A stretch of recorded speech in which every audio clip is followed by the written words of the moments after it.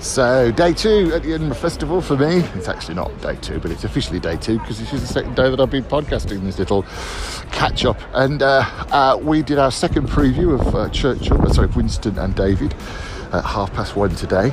I managed to get some programmes done yesterday, and I was umming and ahhing about whether we should give them away or try and sell them or ask for donation. And we did yesterday, made about £5. So I thought we'll give them away today. So if you come, you can get a free programme. And it's colour. It's not massive, but, free's free. The show went quite well. Bearing in mind I've not been looking at the figures, but we had about 12, 15 people in. Not quite as many as yesterday, but that's okay. It's quite respectable for this time. Don't forget the average audience in Edinburgh is 4. And the show after us isn't doing quite so well, which is a shame. So come and support them. It's about surfing. And I'm going to review them as well soon. And then today I went to Fringe Central. Fringe Central is a place that... it's Fringe Central kind of, does what it says on the can. It's where the arts industry office is. It's where the press office is. And it used to be in a building by St George's Square. Now it's miles away, the other side of town, in a new shopping centre.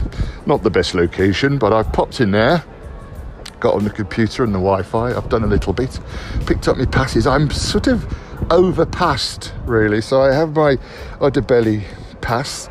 I've got a pass now as well for the club bar, the Assembly Club Bar, which is a private members club. There's another one called the Abattoir, which we haven't got the passes for yet. That's the Underbelly's private club, and we'll be getting those, I think, fairly soon.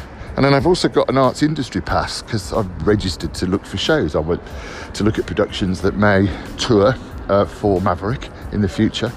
And then I've also got a press pass because I'm doing this, you see. And so I'm jingling and jangling with passes and lanyards at the moment. I'm not sure I need them all, but I just kind of did it as it happened, as it occurred. I thought it would be nice to see what shows are there, if there's something we could perhaps take out for Maverick, which is when I applied for the industry pass. And then I thought, let's do these little podcasts, and let's do Bohemian Britain and reviews and interviews and recordings, which is when I applied for the press pass. So you're going to get a lot of value for money. I had a text as well from Jake, who's in New York. And thanks, Jake. I don't know how you got me text number. I think you can respond to these podcasts if you want to. I might try and play his message. I'll have to ask his permission first. But he was very encouraging. So thanks for that, Jake. It's nice to know that people actually do listen. I mean, I know they do because I see the numbers, but it always feels a bit impersonal talking into a recording device, in this case, my phone. But it's also another opening tonight, the press launch of The Stand, which I think is a comedy club. Yesterday, as I mentioned, it was Assembly. Oh, I also realised I went to the Assembly Club Bar last night after I spoke to you. And I can remember thinking, I can't remember what time it closes. So I'm sure I've never been there till the end, which, if you know me, I usually am in the pub until the end. And it was only last night I realised it shuts at 5 a.m. Yeah, so Mummy would be very pleased that I've not actually stayed to the end ever, apart from once in 2000 and...